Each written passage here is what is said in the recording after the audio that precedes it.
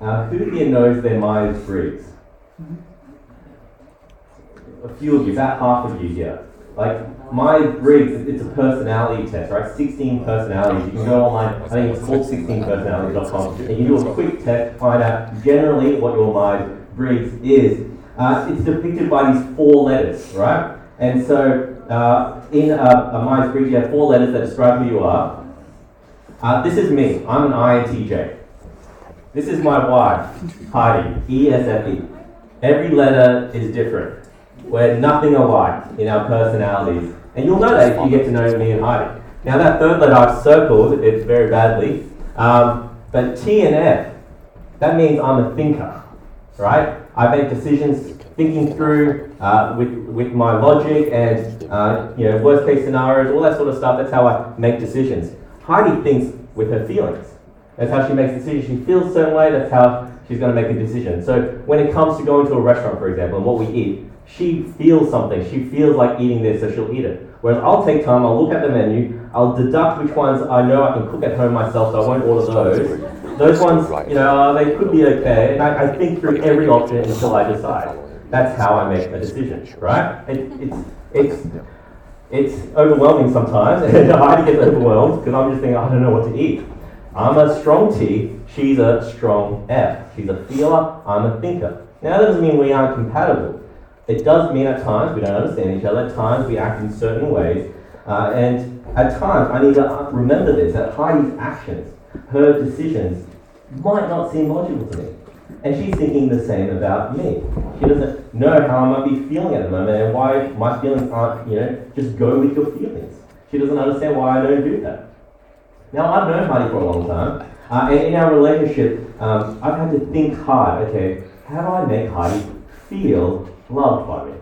I can't just assume she should know that she loves me. How do I make her feel loved? Believe it or not, I used to be, can I say the word romantic? I used to be romantic, alright? I know, I don't want to have a big head right now. This is embarrassing to share. When we were dating before we got married, I used to be cute at one stage, and I wanted to make Heidi feel special. So it was her birthday, and I made this storyboard out of place cards, and I filmed myself on a video, and the storyboard was about how we got together and how much I love her and what I love about her. I put music to the back of this video with one of her favourite songs at the time, and at the end I finished the storyboard with how much I loved her. Right, so there's this cute video I put on YouTube. It's private, so you're never going to see it. But I made this thing and to display my love for her. Right, it's very cringeworthy. As I share that with you, I'm just cringing inside. And I'm glad I haven't seen that video for years now. This was probably 10 years ago. Now, when you're in your 20s and you want to marry a girl, you do what it takes, right? And so I've been married now for 8 years, and honestly, I've gone real lazy. Alright, I'm real lazy in the romance department. In my mind, I think Heidi should just know that I love her. I mean, I married her. Isn't that obvious? I love you. I mean, I sleep in the same bed with you, I wake up next to you, I share the same values, we live in the same house. Sometimes I cook dinner. Most importantly though, Heidi, I made vows to you. Come on, that means something, doesn't it? 8 years ago I made vows to you. I tell you, and most days I tell you I love you. Now that might not mean much to some people here, right? Because I tell a lot of you that I love you. But I say I love you to Heidi in the context of a marriage covenant. Vows, I make them. So come on, you should just know that I love you. I say it to you all the time. You should remember that. I haven't made any vows to any other woman. And it should make logical sense, doesn't it? I'm married to you. Don't worry about it. Don't worry about how you feel. Just know that I love you. Look at the facts. Yet if I was to dig a bit deeper, even through the surface of my own heart, don't we all desire to be loved and for that love to be shown through words and action? I mean, I want to be reminded that I'm loved by Heidi.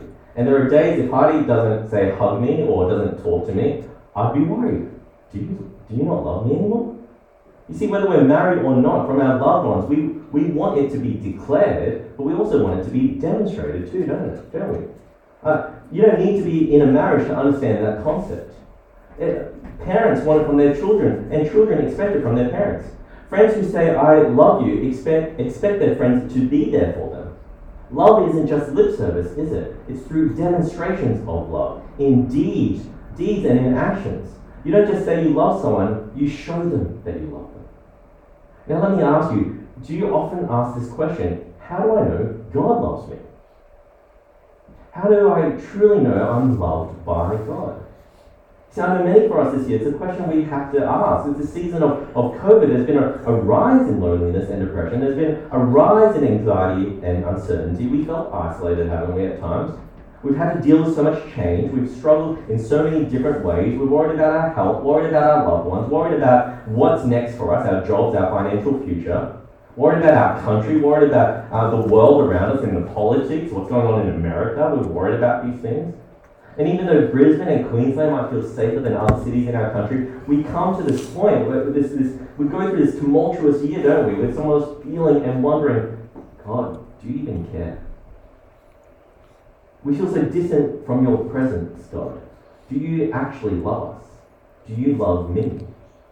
Now, while many think of the Old Testament as and the God of the Old Testament as a cruel and wicked divine being, this book here, Malachi, this last book in the Old Testament, is going to reveal to us this God is far from that. This God is the one who calls his people to draw near to him, to draw near to his covenant love. And while there are days, we feel unloved by our spouses, there are days when I even question my love for her because I'm not making YouTube videos for her anymore. There are days where our friends question their love for us. We're going to discover that God here declares his love and demonstrates his love to us in really powerful and redemptive ways. You see, in these 5 verses, we're going to see that. We're going to see that there's a declaration of God's love. There's D's, right? Declaration of God's love, a doubting of God's love, and we're going to see a demonstration of God's love. Declaration, doubting, and demonstration to his people that they can trust in him, that there's a solid, secure truth they can hold on to, even when life seems hopeless. So keep your Bibles open. Let's read again chapter 1, verse 1 of Malachi. It says, a prophecy, the word of the Lord to Israel through Malachi. I have loved you, says the Lord. God says, I have loved you. There's no beating around the bush. This book just opens up with this declaration of love. This I love you statement isn't one that means I loved you once in the past, but it's a love that's been shown and it's continuously displayed from the past up until this point. I continuously love you. I still do love you. Now, why does Malachi, or God, in fact, start with this declaration? Why does he need to start with this declaration? Again, as good Bible readers, right, here at Providence, we need to know that context matters. Where is Malachi situated in the timeline of history, in the Bible's timeline as well? What's happened up until this point? How is Malachi speaking to his audience that he's writing to, the Israelites, Israel themselves, during this time? Let's give a bit of context then. This guy's name is Malachi. What does that mean? Well, his name actually means God's messenger. If you're going to call your son Malachi, better be prepared. God's going to use him to be a messenger, a mouthpiece, a missionary even, a prophet. But God is using Malachi here to be his mouthpiece. That's what the prophets were. They bring a message of God to God's people, the people of Israel in the Old Testament. In the timeline of history, they bring a message to tell the people what God says to them. Now this message during Malachi's time was around 450 BC, right before Jesus. A quick history lesson. When you go through the Old Testament, you'll remember all the way back in Genesis, in Abraham's time, this was 1,500 years before Malachi, so you're thinking 2000 BC, there was a guy called Abraham, one of the forefathers of Israel. God came to Abraham and said, your nation, your descendants will be an abundant nation, and will have abundant blessings. And so what's happened over this timeline, these 1,500 years from Abraham to Malachi, a lot of things happened, but over time there was this period where they were living prosperously in the land. They were very wealthy, right? They lived under kings like David and Solomon. If you know your Bible, they were great kings who they ruled Israel really well, and they were prosperous. And this is how it was meant to be, they thought. Living in their land under a great king, where all the other nations would be around them and they'd have peace and prosperity. But over time, things were never actually good in the nation of Israel. Because of their sin, God allowed them to be conquered by other nations.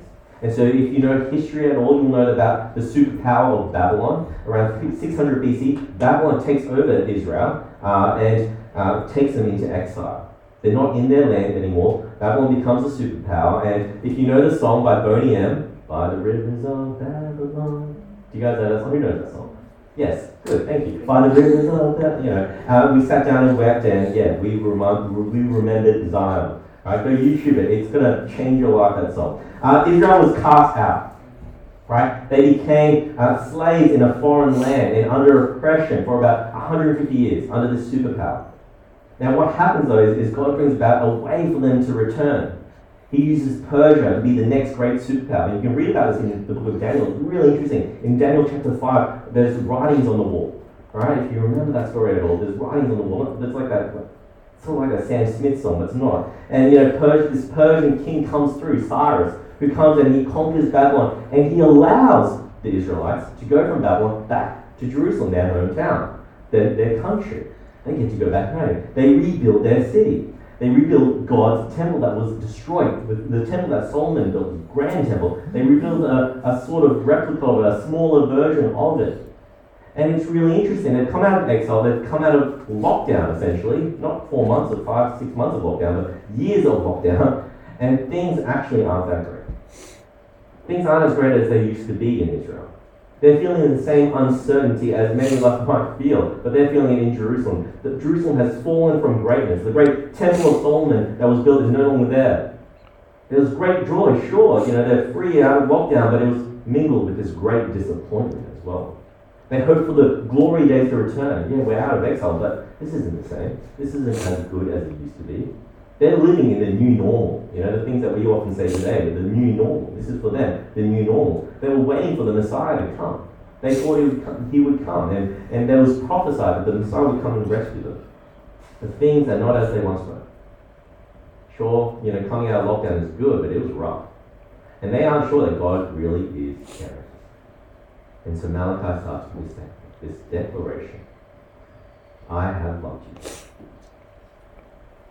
I mean, this shouldn't be a surprise to us. How many of us have felt this way? We are unsure of whether God is present, looking after us, caring for us. We've gotten complacent with our own worship of God because it feels like God has abandoned us, right? I mean, we spent 4 or 5 months in lockdown. We're watching church online when we felt like it, in our pajamas. It's easy to get complacent, isn't it? Some of us here, we needed others to prod us, to remind us, church is on this Sunday, online. We didn't have a church community here each Sunday to gather like this in a room, to encourage each other, to pray for each other. We had to make effort and text each other. We had to make effort and pick up our phone and call each other to encourage each other. It was really easy to drift, wasn't it? In our faith. No one was keeping us accountable. And we think, well, the world's going to crap. God doesn't care. And that's what the people are going through here in Malachi. They return to the land. And they're going through the motions. Yeah, okay, well, I am an Israelite, but I'm just going to do everything a bit half-hearted now. We'll build the temple, sure, but, I know that's what we're meant to do. We'll go to the temple and we'll worship God, we'll give offerings. I know we're meant to do that, so let's do it. They'll do what's required to pass off as being Israel, because that's what they're meant to do. And isn't that true for some Christians? That after long we come, I guess I'll go back to church. I know I should because I'm a Christian. We take this identity as it, and then we pass off and we do it half-heartedly, don't we? But we deep down the question, does God really care anyway? Does God really care about us? Because we're still not out of trouble yet. We still feel a bit insecure about our circumstances and our situation. God desires them to know who He is. God hasn't changed. He still loves them. And that's why He begins His final prophecy from His messenger, Malachi. I have loved you. He isn't distant. He hasn't abandoned us. He's committed to His people. And you might not feel that way. You might feel like God isn't relevant to you in your life at this point. You might be thinking a few years ago, yeah, sure, I was lonely, I was going through some stuff, I needed God, but today I don't need Him so much anymore. Today I've got a boyfriend now. I'm so happy. I'm happily married. I don't need God. I don't need Him because I've got my career. I've got my finances. They're all okay now. He doesn't seem to be coming through for me anyways because I'm the one who's hustling. I'm the one who's taking care of myself. God doesn't care. Some of us are living that out right now, aren't we? God always has and continues to love us. Just like Israel, He never left them. He kept speaking to them, engaging with them through the prophets, through His presence. He never abandoned them.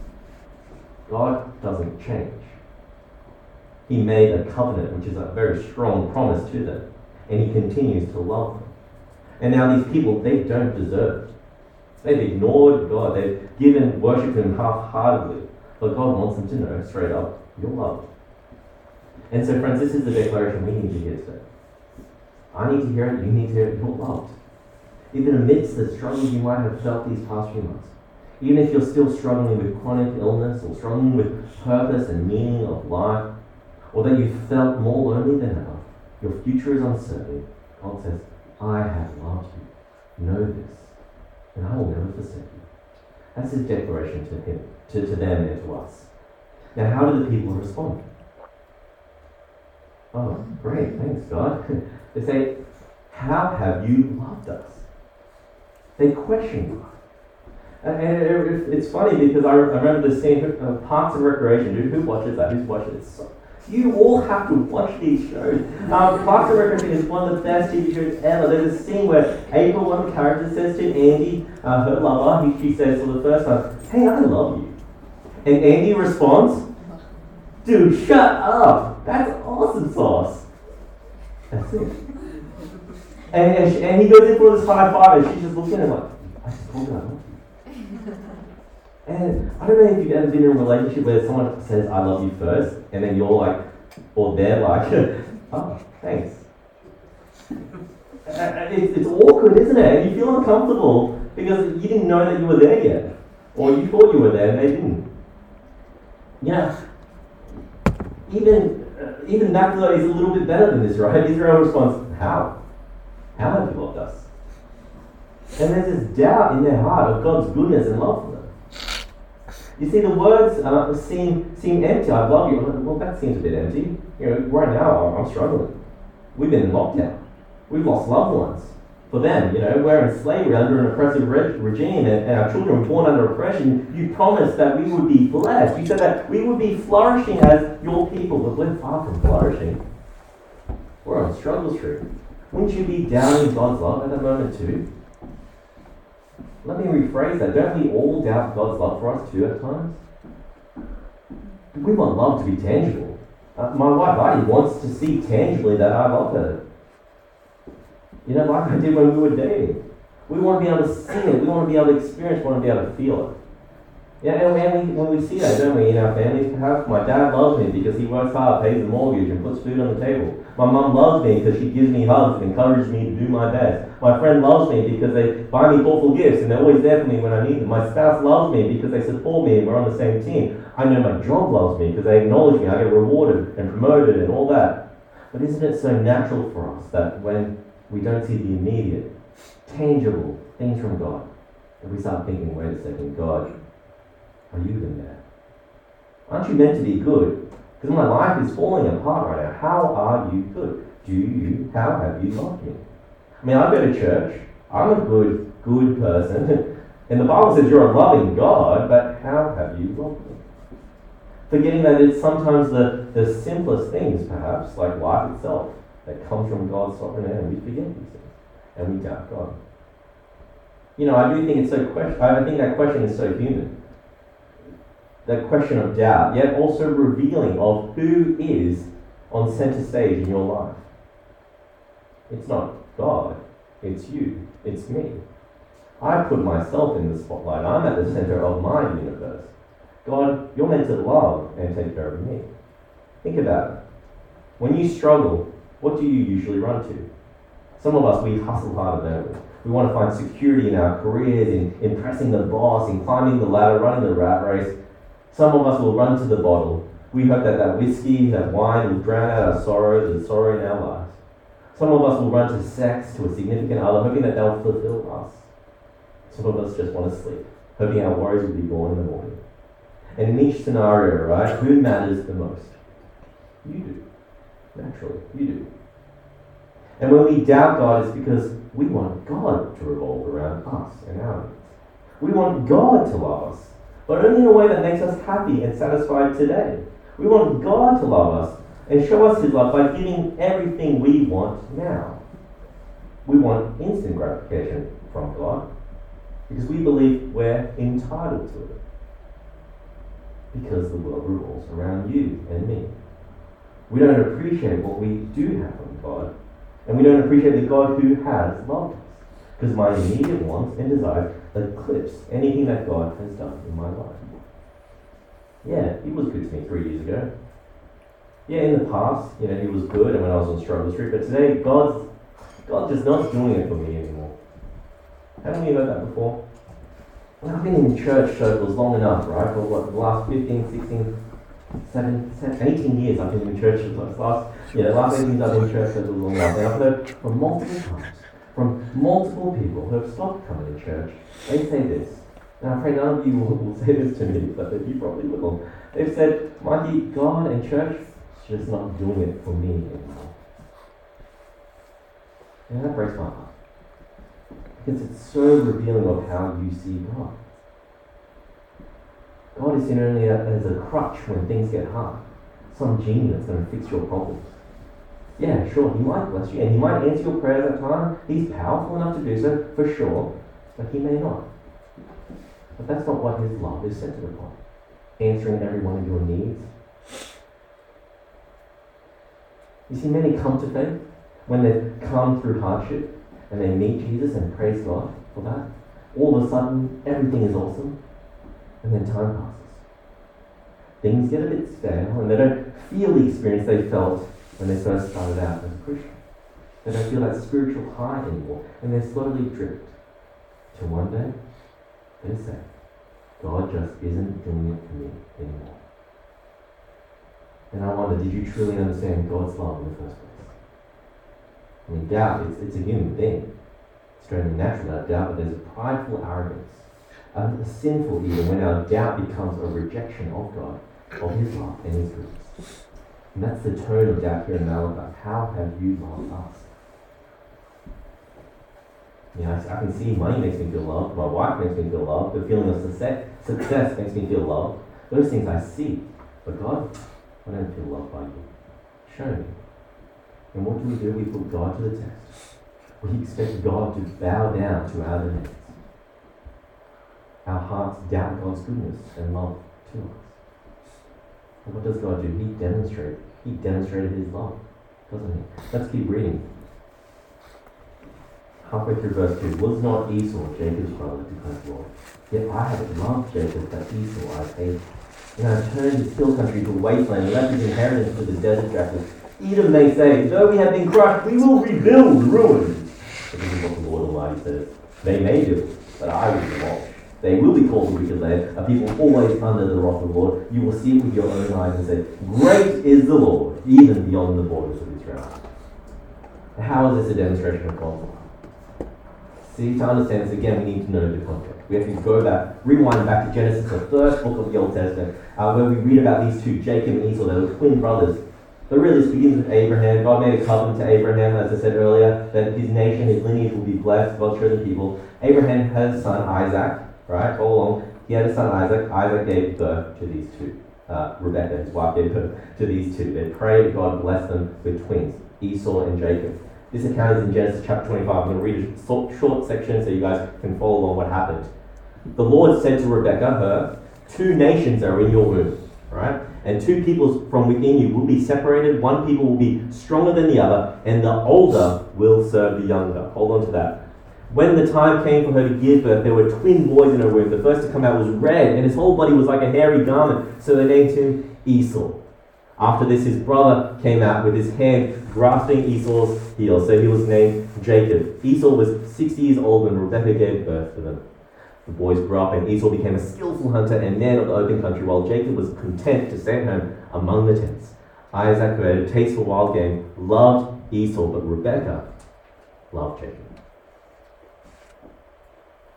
Now, when you read that, you imagine Esau to be this hairy, rough-looking fella, and you got Jacob who's good skin and pretty and sort of like this, right? This is a meme that came up on one of the channels I am. Baby Jacob, baby Esau. I think Esau's much cuter, but that's what you imagine when you read chapter 25 in Genesis, right?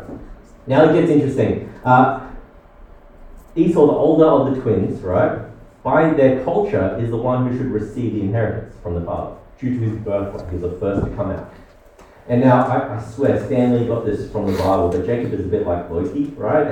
And Esau is a bit like Thor, the big hairy one, and Loki's the good skin and everything. What happens here what happens next is that Jacob, he's a bit of a trickster, like Loki, he's a bit of a trickster. He waits for Esau to come home one day after a big hunt, and Esau, he's really dramatic, he's famished, he's starving. He comes home and says, I'm starving, give me something to eat or I'm going to die. He literally says that, really dramatic. Jacob says to him, I'll give you something to eat, I'll give you some stew that I've made, only if you sell me your birthright. Right?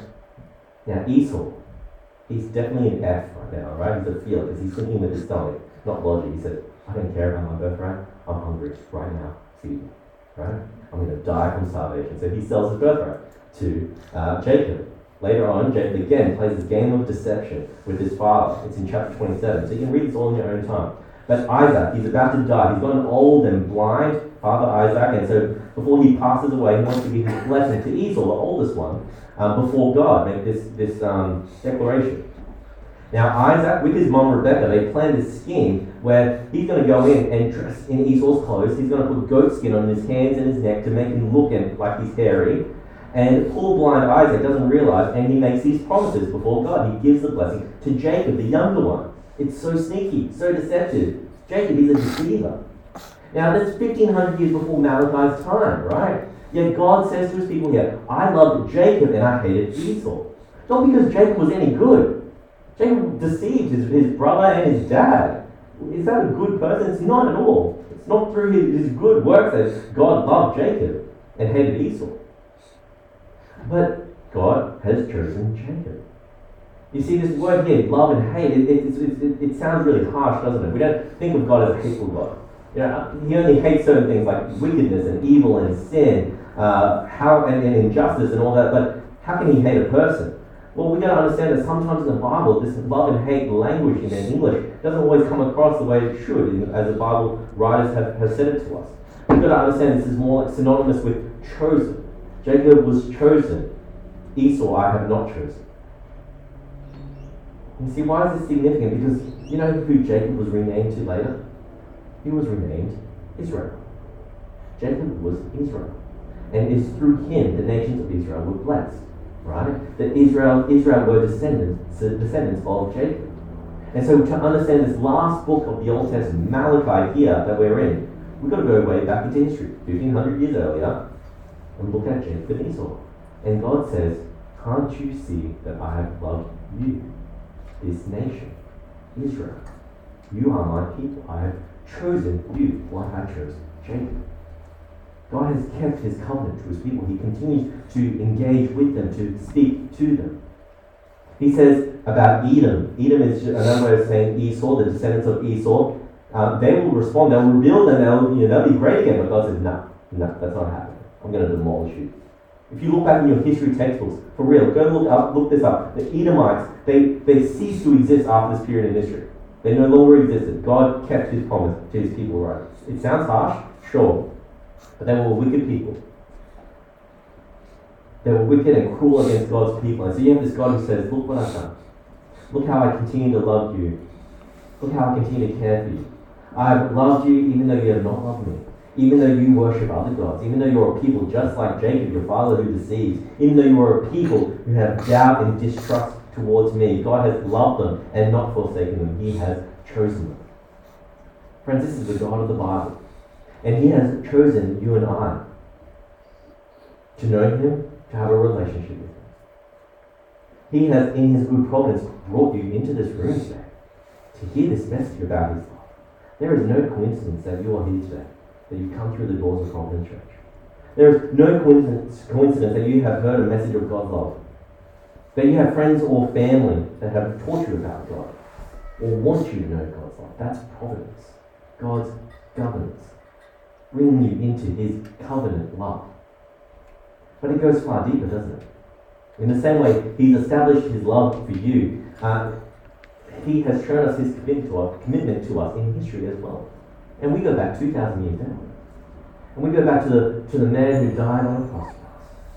Wouldn't God say to us when we asked him, how have you loved us When he's saying, have I not loved you through my son Jesus? At the cross of Jesus, we see God's love. We see his commitment to us.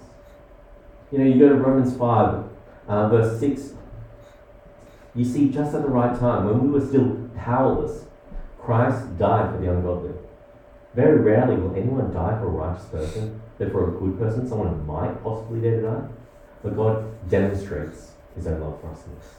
While we were still sinners, Christ died for us. See, we were God's enemies. We were sinners, who rejected, rebelled against God. In our selfishness, in our self-centeredness. You know, we're all sinners.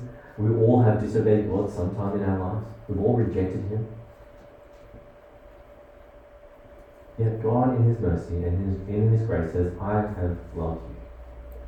I have sent my son, Jesus, to die for you, even when you were my enemy. See that God has demonstrated his love through the greatest act of sacrifice, the greatest display of commitment in all of human history. The Son of God enters our world and dies on a Roman cross so that you and I could know love. And so at the end of Malachi chapter 1 verse 5 that we read, it says, you will see it with your own eyes and say, great is the Lord, even beyond the borders of Israel. And that prophecy rings true, doesn't it? The greatness of God will be known beyond Israel. His grace and love will extend to other nations. People like you and I will come to know this God of love, that even though we're not born Israelites, will come in a new covenant through Jesus, through the blood of Jesus, chosen people, Christians like you and I. And if you're not a Christian here today, you can be included in that covenant love too. You can receive that love from God because you're invited, you're called to draw near. How have you loved us, God? Jesus died for you and me. You see, through the death of Jesus, who is defeated? Our enemies are.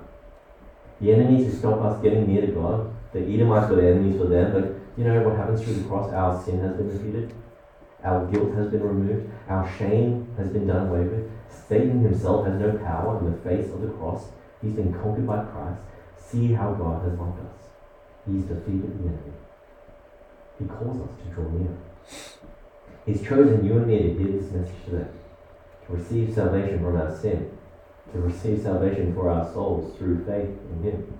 If you receive his love and have faith in him, you and I, we become his people. We become his chosen. And God's covenant all the way back in Abraham has been fulfilled in Jesus. We're not looking forward to some sort of prosperous and wealthy nation like the times of King David and Solomon. We're not looking forward to some sort of warrior Messiah that's going to govern our land. No, Jesus has come already. The Messiah has come and he died on the cross. And as we look forward, it's going to be far greater. It's going to be an eternal blessing we look forward. An eternal peace. One that's been secured in heaven through the blood and death of Jesus, our true Messiah. God has loved us. He still loves us, and he hasn't forgotten about us. You know, we need to come back to who we are. Honestly, you and I, we don't actually deserve that love. Jacob didn't deserve that love. Israel didn't deserve God's love. And the temptation for you and I is to give ourselves all the credit. I'm a good person, of course God loves me. Yet when we look back at history and how God has loved, he didn't love because people loved him first. He didn't choose them because they were straight-A students or super charitable with their time and money. He loved them because that's his character. God we know is a God of love and a God of grace. And when we come before God and surrender our good works, our pride, our entitlements, our selfishness, when we come before God and admit that we aren't perfect, that we're sinners in need of salvation, what do we discover? We discover a God who has loved us, a God who has forgiven us, who has shown us mercy and compassion and demonstrated his love to us, that while we were still sinners, Christ died for us.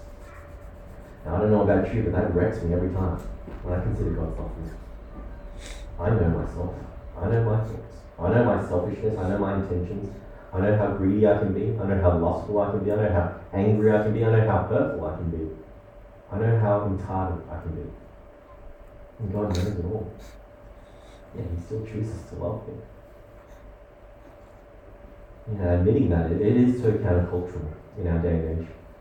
We don't want to take responsibility for our failures. We don't want to own our shortcomings. We'll take credit where credit's due, but to admit weakness, to admit that we're not good enough, that we can't do it without God. That's precisely where God wants our hearts to be.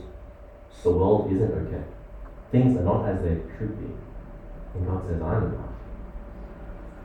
I'm going to come, I'm going to cleanse, I'm going to purify your heart. Come to me, know that I've loved you and still love you. You might still feel like the love of God isn't tangible, like the love that you experience in life. You want His love to be evident. You don't want just lip service. You want love to be shown through hugs, through gifts, through quality time, through support service. But maybe the first thing we need to do is actually go away and spend time in God's Word where He speaks to us. It's not something tangible, use a paper Bible, but hold the Word of God in your hand. Read it. Meditate on it. Look back on history and see how God has worked in human history. And as you do that, pray and look at your circumstances today and see how God has been at work in your life currently. Step back, see the bigger picture of your life, and marry the two together. See what you see in the Bible and look at your experiences of God today. Put them together. Will you not see the evidence of God at work? But go further and look forward as the Bible shares with us. Look into what God promises us, that He has made a covenant with us. I promise that in Jesus He'll bring us divine peace. That in Jesus He'll bring us to our heavenly home, where we'll be given divine security, freedom, and life. If we were to see all that past, present, and future, will that not be enough to see God's love for you and for me? But as a second point, consider this. In response, how are you loving God? How are you loving the God who has shown love to you? How will you respond to His love that has been given to us through Christ? God says, if you know me, you'll love me. If you know me, you'll love others. Move towards God in holiness. Move towards Him in repentance. Live a life that honors Him. And also move towards others in love. Those around you who might not even deserve love. Those who might be hard to love, difficult to love. Those who might not be lovable. Move towards them. Those who might be lonely. Those who might be struggling. Those who might not have friends like you do. Those who might be unlike you. Go loving them. I know we're all struggling. I know we all have our issues. We're all busy. Life is hard. But we can't wait for others to love on us. We can't spend our lives waiting to be served upon, thinking we're victims. Move towards others. God wants us to be a community, His community, loving one another as God has loved us in Christ. It's a funny thing, isn't it, how much I've changed as a person over these last 10 years. When I was younger, I did a lot of things, embarrassing things, to woo Heidi's heart, to make her feel loved. I still try, okay, I'm not that bad. I still try, but after 10 years, I'm not the same person. 10 years ago, you're not the same person as you were 10 years ago, right, today. But there are days, when in marriage, where it's hard to love the other person. When I'd rather just love myself. And that's true in any relationship. None of us remain constant or consistent. No matter how much a parent unconditionally loves their child, parents have bad days, don't they? Where they'll lash out in anger, or be unreasonable, or be impatient. No matter how much your best friend says they'll love you and always be there for you, there will be days where they're not, where they can't. Where one day you might even drift apart. No one remains the same. But when we come to God, what do we see? A God who's declared His love for us. A God who has loved us and demonstrated His love to us in the gospel. And today continues to pour out His love to us. God doesn't change, friends. God's love doesn't change. He remains the same yesterday, today, and forever. Do you know this God? Do you truly know Him and His love for you? Because if you do, you can trust in His love. You can trust in the love that's been demonstrated to us at the cross. And you can hold on to that future hope, peace, and joy and blessing that awaits you and me. Get to know this God. Get to know His love. Let's pray.